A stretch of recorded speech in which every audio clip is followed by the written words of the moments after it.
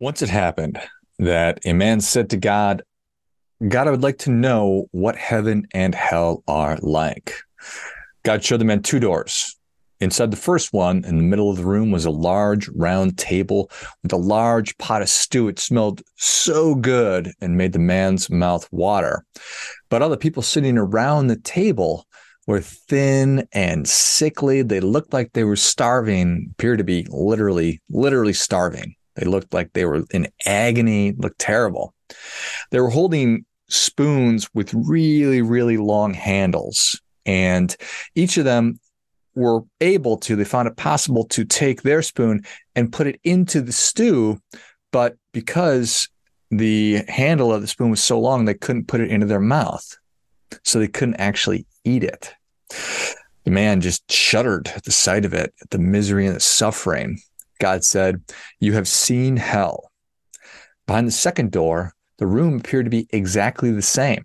There was the same large round table, the same pot of delicious smelling stew.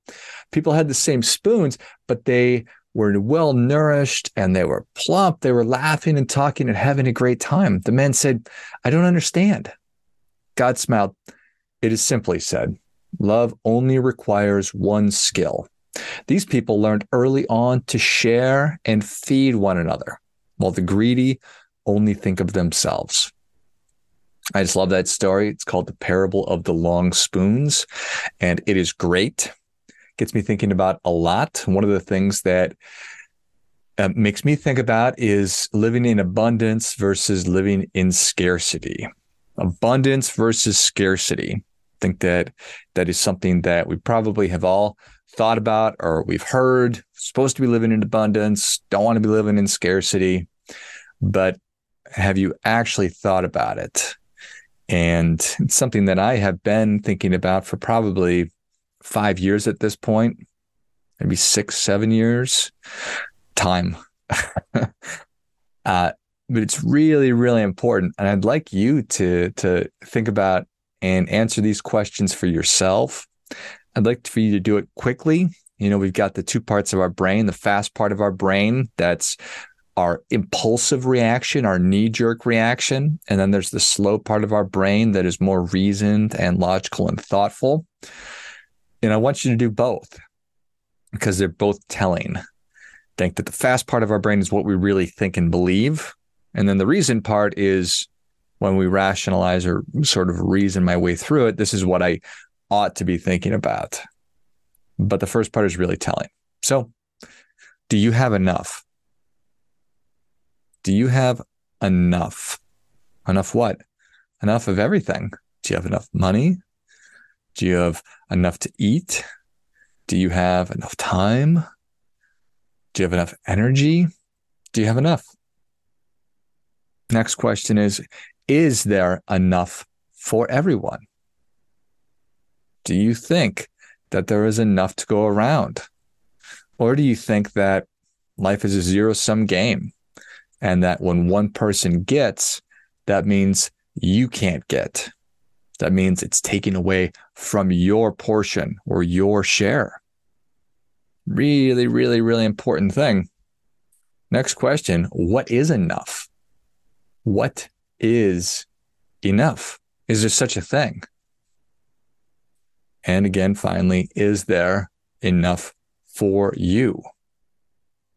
Big questions to ask and answer honestly. I never want anybody to lie to anybody. Certainly don't want anybody to lie to themselves. I never want to lie to myself. I want to try to interrogate my reality as thoroughly and as hard as I possibly can. So, are you currently living? Do you live in abundance? Do you live in scarcity? Maybe it's somewhere in between those two things. On the continuum of abundance and scarcity, I'm right here. I'm in this area. The thing about there are problems and a trap to living in too much abundance. And I'm going to talk about that in a second. But when you're living in scarcity, you can try and trick yourself into an abundance mindset, but I don't think that it works because our core beliefs, and if you have a core belief that there is not enough for everyone, If you believe that when one person wins, it means you lose, then you cannot override that belief or that operating system with some kind of a nicety or a band-aid by just telling yourself, I live in abundance. I have an abundance mindset. Well, you don't really if you have core beliefs of scarcity. Now, it took me years to realize that I was living in scarcity, that I had a scarcity mindset, particularly when it came to money. And just briefly, I told this story a million times, so I apologize if you're about to hear it again. But growing up in northern Minnesota, we were a working class household. My mom was a single mom. She was a school teacher, and we didn't pay school teachers any money back then either. But fundamentally, just there was never quite enough money to go around. We had enough, but never quite enough. And I remember, not unlike the allegory of the long spoons, that once a month my mom would pay bills, and she would literally spread our bills out on our big circular kitchen table.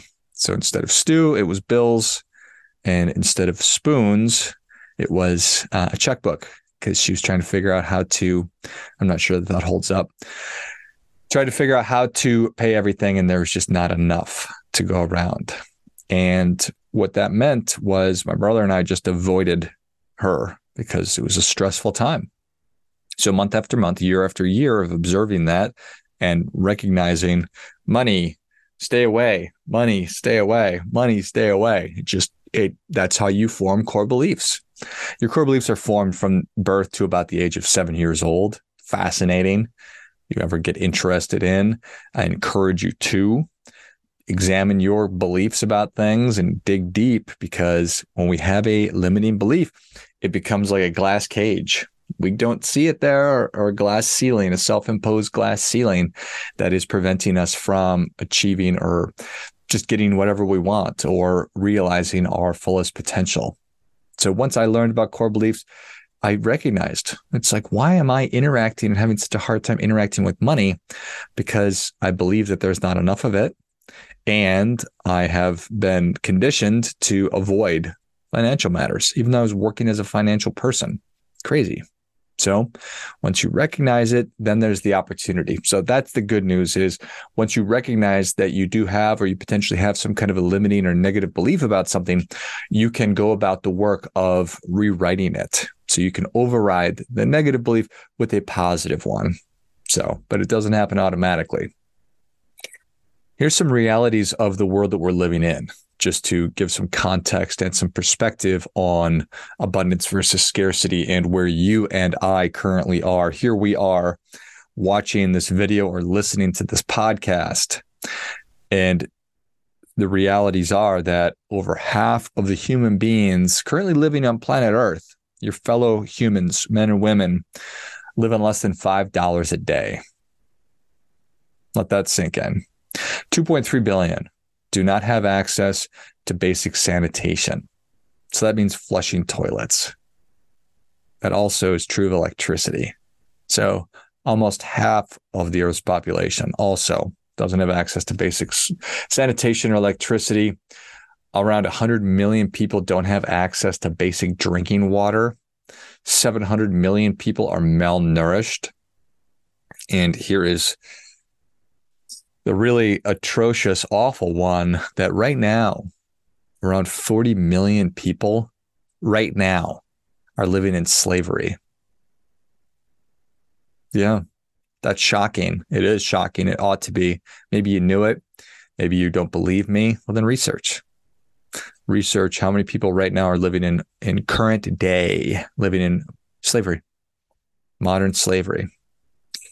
So shocking and sobering, but still not enough for you to overcome a limiting belief. It's just a Band-Aid. Like, oh, I ought to feel good about my life, and I ought to recognize I have so much in comparison to other human beings currently alive on Earth, but it's still not enough. You've got to do the work. You've got to dig in. So Me just telling you need to do the work and dig in, that's not super helpful. It's like saying just do it without telling you how to actually just do it.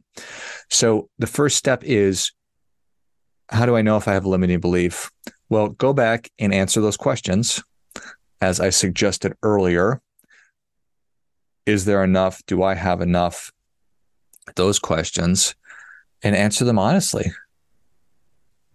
Recognize when you are triggered by something. Recognize when you are upset, you become emotional when you see something. What is it that triggers you?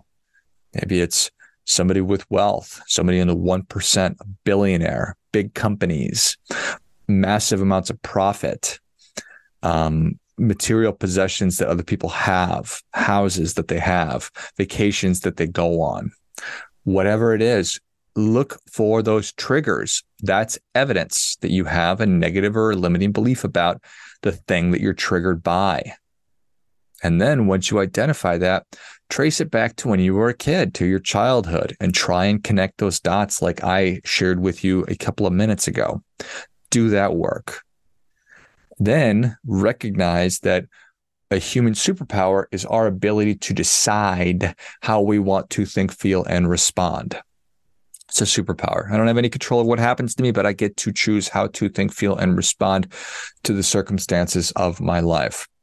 So you get to decide how it is that you want to feel. You get to decide how you want to feel about scarcity and abundance, about money, love, success, all of it. I'm talking about scarcity and abundance, but you can apply this to everything that is important and worthwhile in your life. And the stuff that's not important or worthwhile, it's still bothering or triggering you and getting you off course.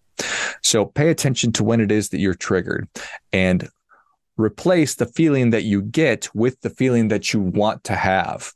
So it's notice, it's intervene with with this is how I want to be feeling and thinking about abundance or money or possessions.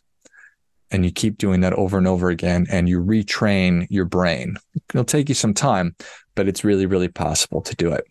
I think it's really important because living in scarcity can, and oftentimes does, cause negativity. Essentially, that's, I don't have enough. And when you don't have enough and you feel and you believe that you don't have enough, that's going to cause resentment, hatred, just bad, multitude of other bad emotions and feelings, which can lead to bad actions.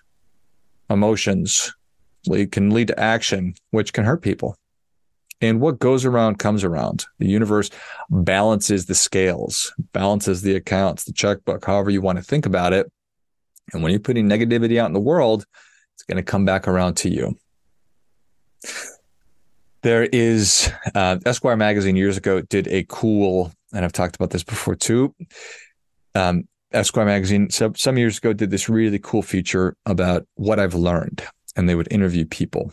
And I remember reading the piece on Michael DeBakey. He's a pioneering heart surgeon, and this has stuck with me forever.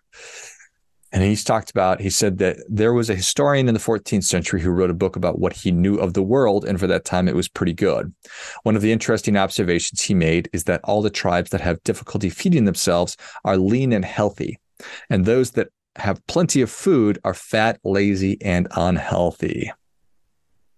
Oof. Let that sink in too. Ruminate on that as well. There's an abundance trap, and it's a trap that many of us have fallen into here in the United States. It's some combination of privilege, softness, apathetic empathy, entitlement, which has all led to overconsumption. And it's really overconsuming everything negative. It's not like we're overconsuming. We probably are overconsuming kale and health food, but it's overconsuming negative crap like fast food, social media, or not being good curators or good stewards of what we're putting into our heads and our bodies. We're obese, like just unhealthily obese. We're obsessed with celebrity culture, materialism. We think that words are violence. We're so far removed from actual violence. We think words are violence. we need collectively to take a step back, re-examine our priorities, get back to doing what truly matters, loving others through caring and feeding them, like the allegory of the long spoons teaches us, to think of others and not only to think about ourselves. So to wrap this up, I want to share with you a benediction that my priest would close our services with when I was a kid. He would say, "Life is short and we have little time to gladden the hearts of those we meet along the way. So be swift to love, swifter still to forgive, and make haste to be kind." Swift to love, swifter still to forgive, and make haste to be kind. The more we can live in abundance in a healthy fashion, the better we're going to be. As always, do your part by doing your best.